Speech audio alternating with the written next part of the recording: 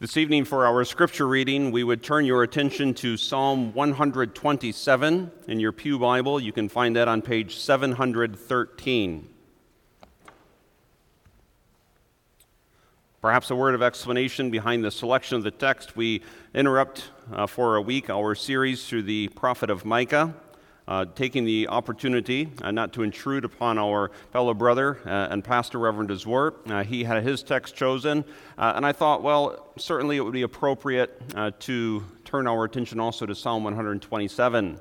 Not so much in connection with a baptism sermon. He certainly gave us the faithful exposition of the Word of God this morning, but I'll explain a little bit more in my introduction why I felt this week led to this passage and to this text. So we read this evening from the Word of God, as you can find that given by way of inspiration in Psalm 127. Unless the Lord builds the house, they labor in vain who build it. Unless the Lord guards the city, the watchman stays awake in vain. It is vain for you to rise up early, to sit up late, to eat the bread of sorrows, for so he gives his beloved sleep.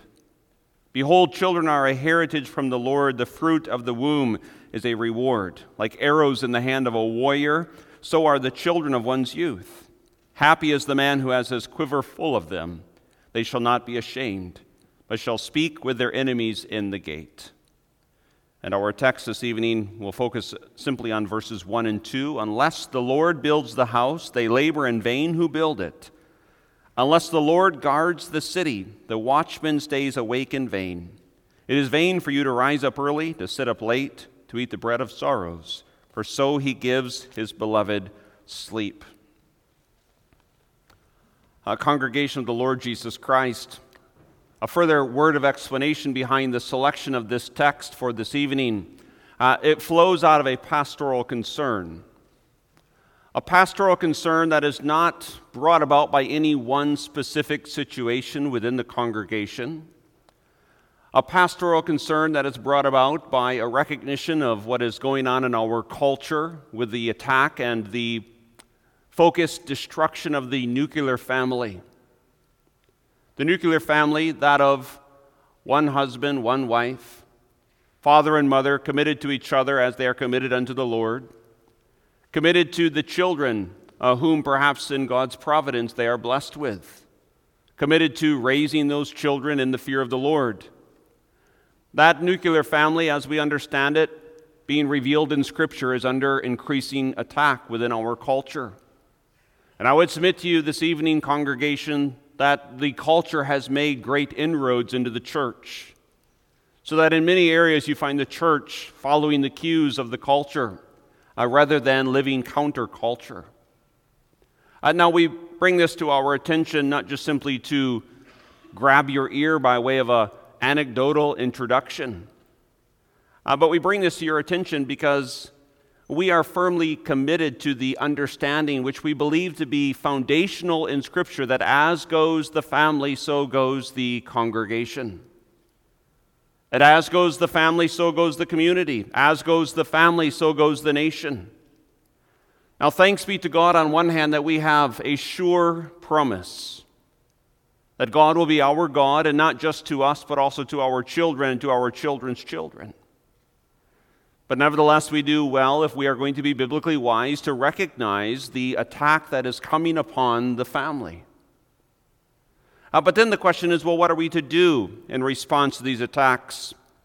One thing I don't believe that we should do is just simply bemoan the pretended existence of a better day in the history gone by. You know, we could sit around this evening and just talk about a better day. You could go back a decade or perhaps 2 decades, and you could talk about a time maybe in Pella, Iowa, when families were committed one to another, when husbands were faithful to wives and wives were faithful to husbands, and parents had a sense of the responsibility of the instruction of their covenantal children. When Sundays were characterized, yes, maybe even both morning and evening, by the people in great multitudes assembling themselves together in the places of worship.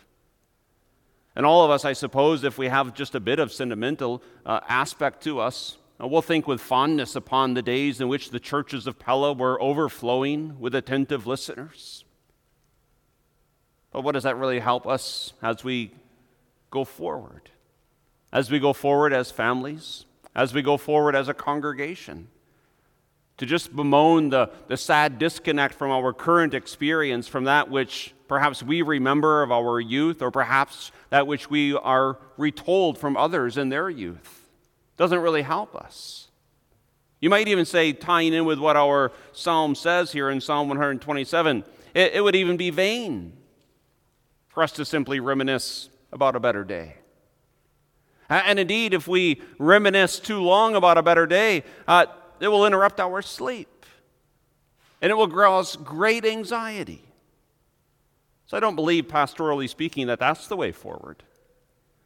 But neither do I believe the way forward is just simply a complete passive inactivity, just to kind of shrug our spiritual shoulders and say, oh, well, it is what it is, and just hunker down and pray that the Lord comes immediately. Tomorrow, perhaps even this evening. Now, certainly we all have, as Christians, a desire for our risen and triumphant and glorious Christ to return. But what should we do in the in-between time? I believe that this psalm is instructive for us as we reflect upon these realities. And I believe that as a congregation, one of the most important things that we need to recognize is what I have in the theme there, the need for the Lord's blessing in the building of a house. Most commentators are of the opinion that the heading there is inspired. The heading, a song of ascents. Notice the author, not of David, but of Solomon. And when you think of Solomon, boys and girls, you also, you know that Solomon, he was a builder. He built a beautiful palace for the house of God. And yet it's Solomon who, underneath the inspiration of the Holy Spirit, says, apart from the Lord's blessing, it's all vain. And so we consider our theme for our encouragement, the need for the Lord's blessing in the building of a house.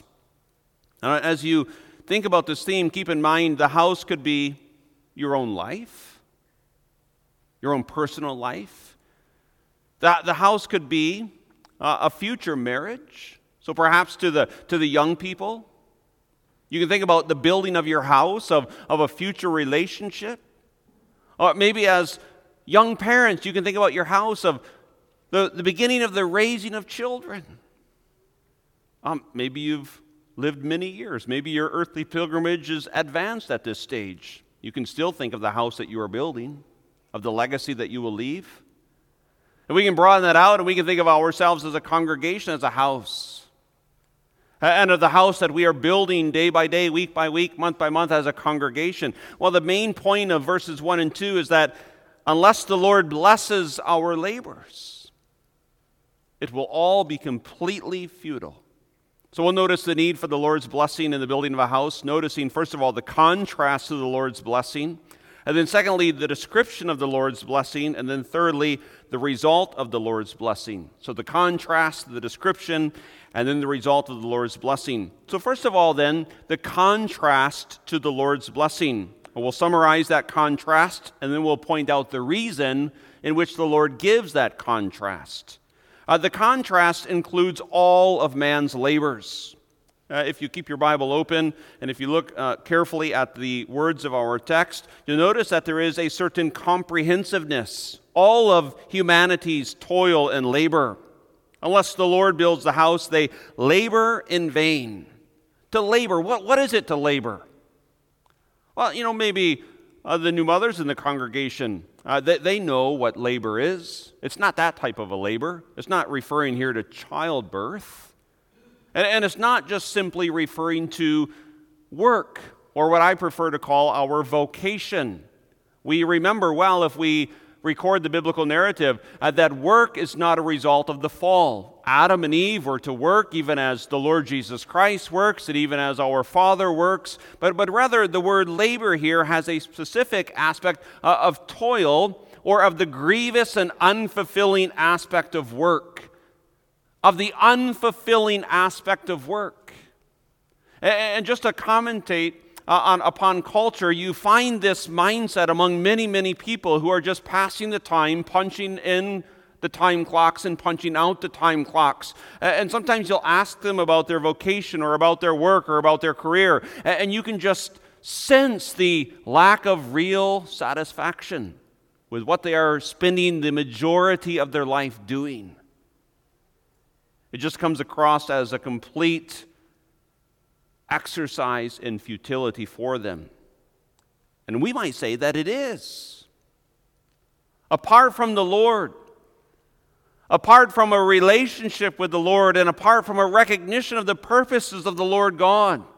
And this is why if you look at unbiblical worldviews, whether it be existentialism or whether it be materialism or postmodernism, there's this aspect of a sense of futility in all of them because they don't understand life in relationship to the Lord. And if you don't understand life in relationship to the Lord, then indeed everything is vanity, just empty, just meaningless. And that's the contrast here. And you look at the activities of human beings under the face of the sun, as Solomon writes in another portion of Scripture. And if you just step back for a moment, and if you look at everything that everyone is engaged in, the building of homes, the building of businesses, the building of portfolios, the building perhaps even of their own physique, but if you step back and not necessarily to be the pessimistic person who always points out the end of all things, but is any of it going to last? Imagine you build the most beautiful home. Is it going to last? Well, perhaps 80 to 100 years. And then they'll tear it down. Perhaps you build the most successful business. Is it going to last? Most likely not. Perhaps you build, and maybe here we speak to the younger people, perhaps you build the physique that you always wanted. You're strong, you're fast, you're quick. The day will come that you'll sit in the bleachers along with the rest, and you'll talk about your glory days that have quickly passed you by. Apart from the Lord, everything is vain and futile. Now, we have two options in connection with that truth. We can either deny it and continue our exercise in futility, or we can recognize it and humble ourselves and embrace the Lord Jesus Christ and find purpose in life. Notice the repetition even as we read Psalm 127, the word vain over and over, like the chorus or the refrain, unless the Lord builds the house, they labor in vain who build it. Unless the Lord guards the city, the watchman stays awake in vain. It is vain for you to rise up early, to sit up late, to eat the bread of sorrows. And so there is both the description of humanity's provisional activity, right? The eating of bread, the sitting up late, but also of man's defensive activities. So humanity, understanding the threats that are out there in the course of life, builds a wall around his life, builds a tower, places a watchman, says to the watchman, upon pain, perhaps even of the death penalty, now you stay awake and watch and guard. All of these certainly can be proper activities when they are done in the recognition of the providence of the Lord, but done apart from that, Solomon says, it's all completely vain. What does that word actually mean? Vain just means empty. It means futile. I'll give you an illustration. It's like trying to carry water in a hole-filled bucket. No matter how fast you put water into a bucket with holes in the bottom, the water just leaks out. Now imagine, boys and girls, if I gave you a job. I said, I want you to fill, one of these big cattle tanks. How many hundreds of gallons? I don't know. You can think of how many hundreds of gallons you want it to hold, and I gave you a bucket that had all kinds of holes in the bottom. And I said, there's a faucet or there's a spigot across the yard. And you filled that bucket up, and the minute you picked it up, all the water ran out of the holes. I would imagine you're bright. After about a time or two, you would say, this is not going to work. So is life apart from the Lord. You can spend all of your days, exercise all of your energy. You might say, well, if only we try to fill the bucket faster and faster and faster, and don't you see that's what society's doing? Well, if only we go faster and faster and faster and build bigger and better, then perhaps we'll find some sense of satisfaction. And Solomon tried that. You can read through Ecclesiastes. He lived faster. He built bigger. And his evaluation of it all? Vanity of vanities. Because it's all fleeing away. The minute you grasp something, it's gone. And the Lord would have us to know this. The reason for the contrast is because humanity has no inherent power. Now, we don't like to hear that. But humanity has no inherent power. We have no power in and of ourselves. We can't even cause our own existence for a millisecond. And Psalm 90 confronts us with the reality of this, the vanity of life apart from the Lord. Moses says the days of our lives are 70 years, and if by reason of strength they are 80 years, yet their boast is only, what is their boast? Maybe some of us have memorized this verse. The boast of 70 years, the boast of 80 years, only labor and sorrow. Well, why? Because of the reality of eternity. For, the psalmist continues, it is soon cut off, and we fly away. Now, I want to be clear that Solomon is not writing this just so we would hold up our hands in desperation and say, what is the point of living? No, he's writing this underneath the inspiration of the Holy Spirit that we might humble ourselves. And one of the first, most basic steps in the building of a successful house, speaking here of your own life or of a marriage or of a family or of a congregation, one of the first most important steps is to humbly recognize that you cannot do it by yourself. You can't do it by yourself. And when there's that type of humble recognition, then there comes the cry, unless the Lord. And you'll notice if you follow along that we're transitioning into our second point. And we've said in previous times that some of the most powerful words in Scripture are but God. Now here it's worded a little bit differently, but really it's the same in essence. And so our second point, the description of the Lord's blessing, just notice that unless the Lord, and thanks be to God that phrase is in the Bible. And thanks be to God that phrase is here in Psalm 127. And thanks be to God that that's where the psalmist begins. Now, for homiletical purposes, we put the contrast as our first point so that we might unfold the futility of human activity apart from the Lord's blessing. But the emphasis is not upon the vanity of human activity, but rather the emphasis is upon the sure and the steadfast result of God's activity, of the Lord's activity. Unless the Lord. And so in our own personal lives, and you can even think of this in the practical situation, all of us have another week that lies before us. And we have our plans, and we have made our dates and our engagements, and we'll do this activity and we'll do that activity. And James talks about this also. It's vain for us to say, well, I will go and do this, and I will go and do that this week and next month and next year. We rather ought to say, if the Lord wills, we will do this and we will do that. Because unless the Lord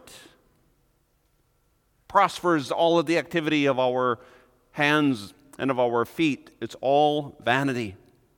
Unless the Lord. Now notice also the grammar of the word Lord there, the title, the name Lord is all encapsulated, signifying once again for us, this is Yahweh. This is the unique, special, covenantal name that God gave to himself when he revealed himself in the establishment of the covenant promise.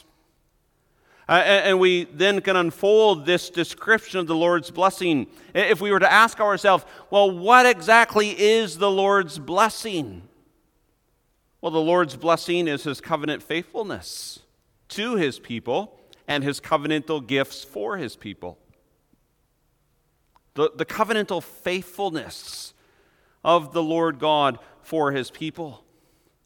We heard about it this morning, but we elaborate it on a bit more this evening. This covenantal relationship, a covenant, this bond, this promissory relationship where God says, and if we need a reason to worship this evening, we can just reflect upon the reality of what God has said in the establishment of his covenant. God himself, infinitely holy and infinitely majestic, three in one, even as the mouths of babes proclaim to us this evening, Father, Son, Holy Spirit, that this triune, infinitely majestic God would say, I will be your God.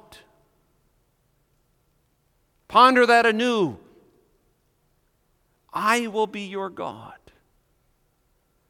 Now perhaps we can come up with an analogy, although it will fall far, far short. But imagine as a young person, you know, there's a certain person at school and they're popular, they're charismatic, they're always in the midst of all of the social activities. And they say to you, I want to be your friend. You might go, well, that's kind of a big deal. He or she wants to be friends with me. Now, I told you that this analogy is going to fall infinitely short, because it's not just a human person who says this. And it's not even angelic beings that say this. I mean, imagine if the host of angels, the innumerable company of these mighty ones, imagine if all of the angels said to you, we will be on your side, we will guard you, we will protect you. Even that is infinitely short of what the covenantal promise is when the Lord God says, I will be your God. And included in that is his faithfulness. Because he doesn't say, I will be your God for a time, for a week or for a month or for a year. But his covenant is sure and it is promised, because it's sure and it's promised based upon the work of the Lord Jesus Christ. It's not contingent upon what we do.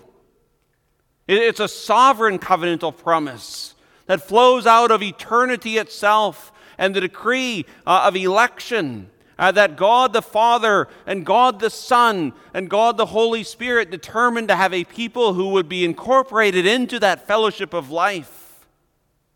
And so flowing out of that, there is the realization of redemption and then the application of redemption. But you see, congregation, in the contrast to the futility of the unbelieving world, the Christian church in humility has great optimism. Why? Because the Lord is our God. And he has promised that he will always be our Lord and always be our God. And his promise is absolutely sure. You know, if you lived any length of days, you'll know that in this life, human beings can fail you. Human beings can make promises to you that perhaps because of their own sin, or perhaps because of unforeseen circumstances, or perhaps because of their own impotency, they don't simply have the power to accomplish that which they have promised. Human beings can oftentimes fail us, and that brings a certain amount of sadness within our lives, perhaps grief, perhaps pain. The Lord God will never fail. He will never fail because he's the Lord God, infinite in power, infinite in might, infinite in majesty, infinite in knowledge, infinite in wisdom.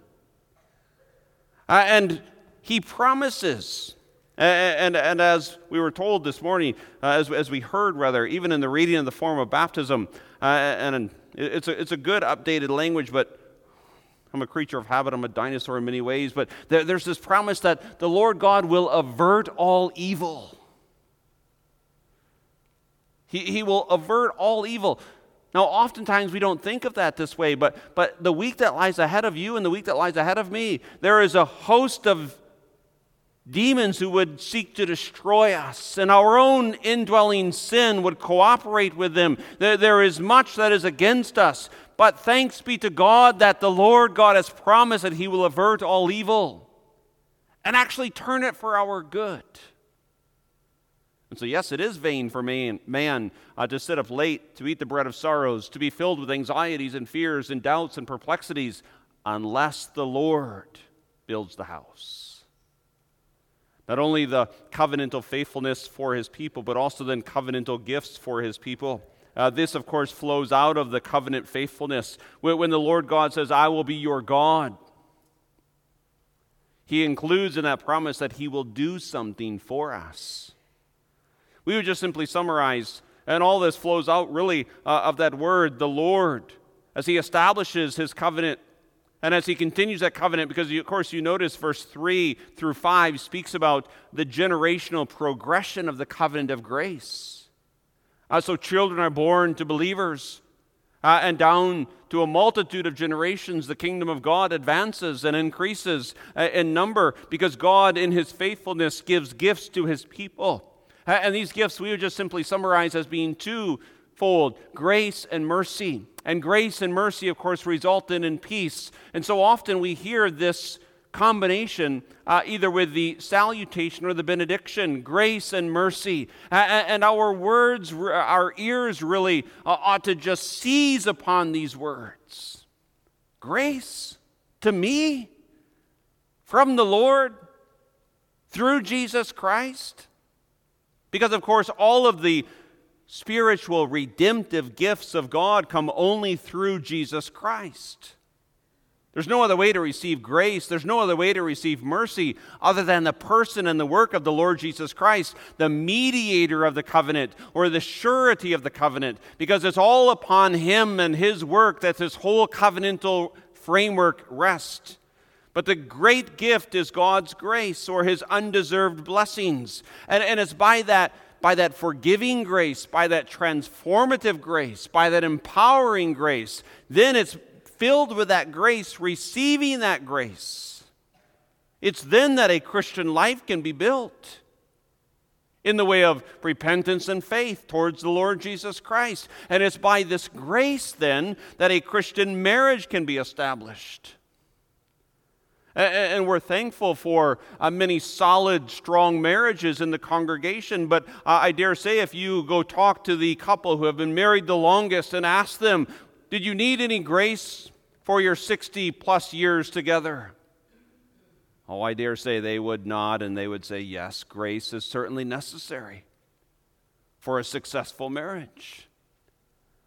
And the same then when the sound of little children's pattering feet fill the home. And I suppose that any faithful parent, any Christian parent, would acknowledge the necessity of grace as you seek to lead and guide and train and instruct these little ones.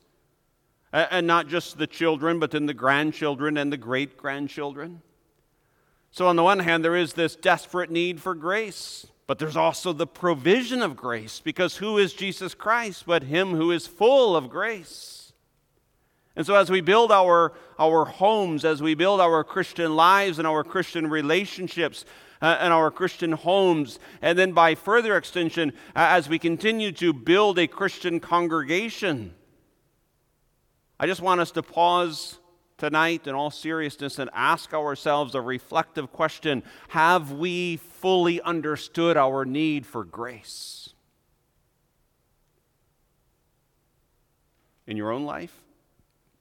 In your marriage, in your home, but also as a congregation. If we understand our need for grace, then there will be the fervent prayer for grace and the seeking of that grace as it's found in and through the Lord Jesus Christ. And of course, not only grace, but also mercy. A mercy as described as the compassion of the Lord for those who deserve condemnation. You know, there's not a day that you and I live in which we are not in desperate need of mercy. Especially in the recognition of our own shortcomings, which sometimes we are so content to call them shortcomings, but they're really sins. You can't live a life without recognizing, a Christian life, without recognizing your need for mercy. And also in our marriages. There is a desperate need for mercy, and in our families, mercy. And people of God, as a congregation, we need the mercy of the Lord. For we have not lived a perfect life. We have not done everything right for the honor and the glory of God. Not unto us belongs glory, but unto us belongs shame of face. For we have sinned against our covenantal Lord. And we don't wallow in self-pity, but we do humble ourselves. And in essence, we say, how the mighty have fallen. Lord, give us your grace and your mercy, lest we perish. This is the description of the Lord's blessing, and it brings about a result. If we cry out to the Lord in genuine humility, looking at the mediator of the covenant of grace, then there is this result, first of all, of a peaceful, but also of a particular result. The result here is seen in the last phrase of verse 2. So he gives his beloved sleep.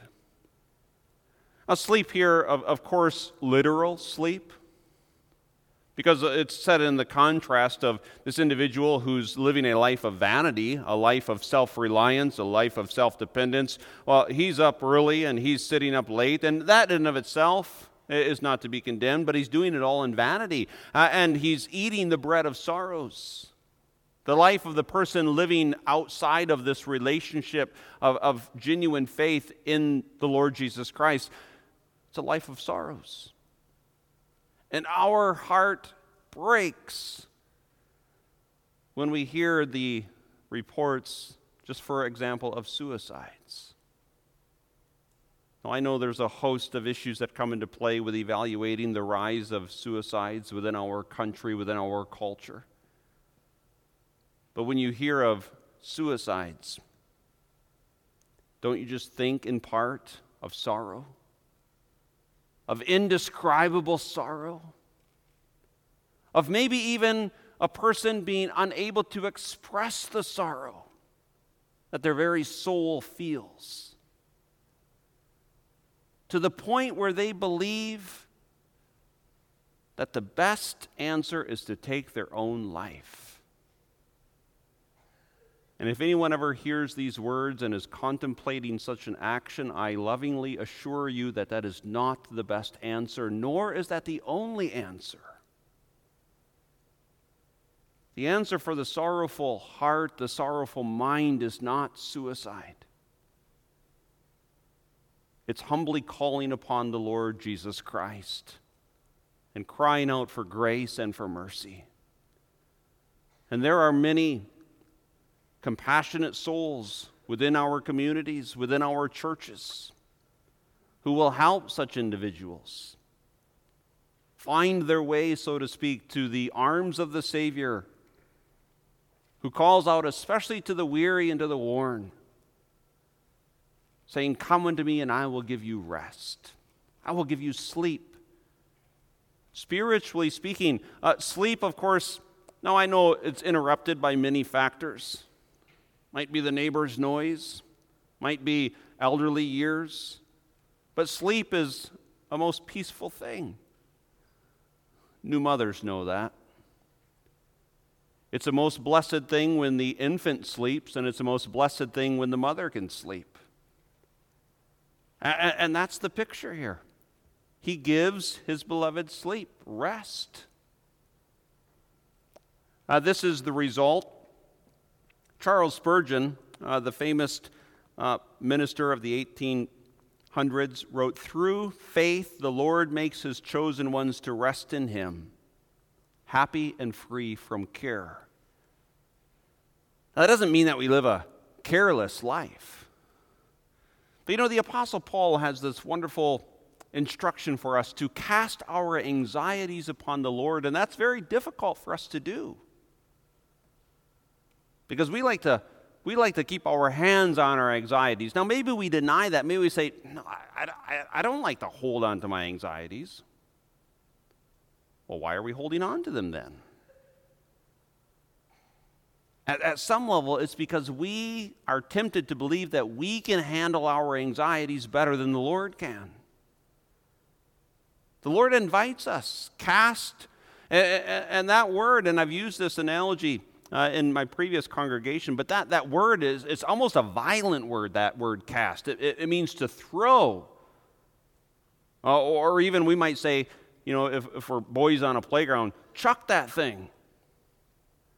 In my earlier years, I spent some time in the construction world and spent some time tearing out and removing concrete. And when you tear out concrete and you pick a piece of concrete up, it's extremely heavy. That's why you always try to use equipment, but sometimes the only equipment is your hands. And when you go to throw a trunk of concrete into a skid loader or into a trailer, if you hold on to it too long, you're going to get hurt. You need to chuck it. And you need to let go of it. And perhaps to you tonight, the Lord is saying, cast your burdens upon me. Cast all of those cares upon the Lord. He cares for you. Put them all on the Lord's plate. It's said that Martin Luther, and of course, he had his battles with the devils and the host of powers of darkness. It's said that at evening time he would be overwhelmed with the concerns of all of the churches and with the Reformation. And in his prayer, he would, to summarize, say, Lord, it's your church. I'm going to let you take care of it tonight. I'm going to go to sleep. When I awake in the morning, I'll pick up my labors again. But it's your church. I've done what I've been able to do today. I put it all into your care. And maybe your own personal life, maybe your marriage life, maybe your life of raising your children, maybe the life of our congregation. Maybe we need to say, Lord, it's yours. I'll do what I can do, but you take care of it. You're the one who's all knowledgeable, all wise, all powerful, all sufficient. And that gives his beloved sleep. In closing, I just want you to note that this is a particular result. He does not give everyone sleep. He gives his beloved sleep. Now, who are the beloved? Of course, you could say, well, they are the elect. And that's certainly true. But being elect, they are also the ones who exercise faith and repentance. And so, again, just a clear call this evening. If you are not believing in the Lord Jesus Christ, we command you to do so. It's only there that you'll find true, lasting rest. The beloved are those who are elect. The beloved are those who believe and repent. The beloved are those who are justified. The beloved are those who are being sanctified. The beloved are those who have peace with God. And I just want you to pause and think, in the evening hour, as you face the end of the day and as you contemplate sleep, what could be more comforting than to know that you are the beloved of the Lord? Maybe that's what gives the psalmist sleep. You think about the life of Solomon. Did the fact that he had a massive palace give him sleep at night? I don't think it did. Did the fact that he had 1,000 women around him give him sleep? He wrote it's better to dwell on the housetops than with a contentious woman, so I don't think that's what gave him sleep. All his money, he says, is all vanity. But to know that you are the beloved of the Lord, no matter what circumstances are, at the end of the day, isn't that what gives our soul rest? It is. And so as you by faith contemplate that there is a fullness of grace and mercy unto you in and through the Lord Jesus Christ, may that give you in your life and in your relationships, and may that give us as a congregation spiritual rest, that we know that we are the beloved of God. Amen.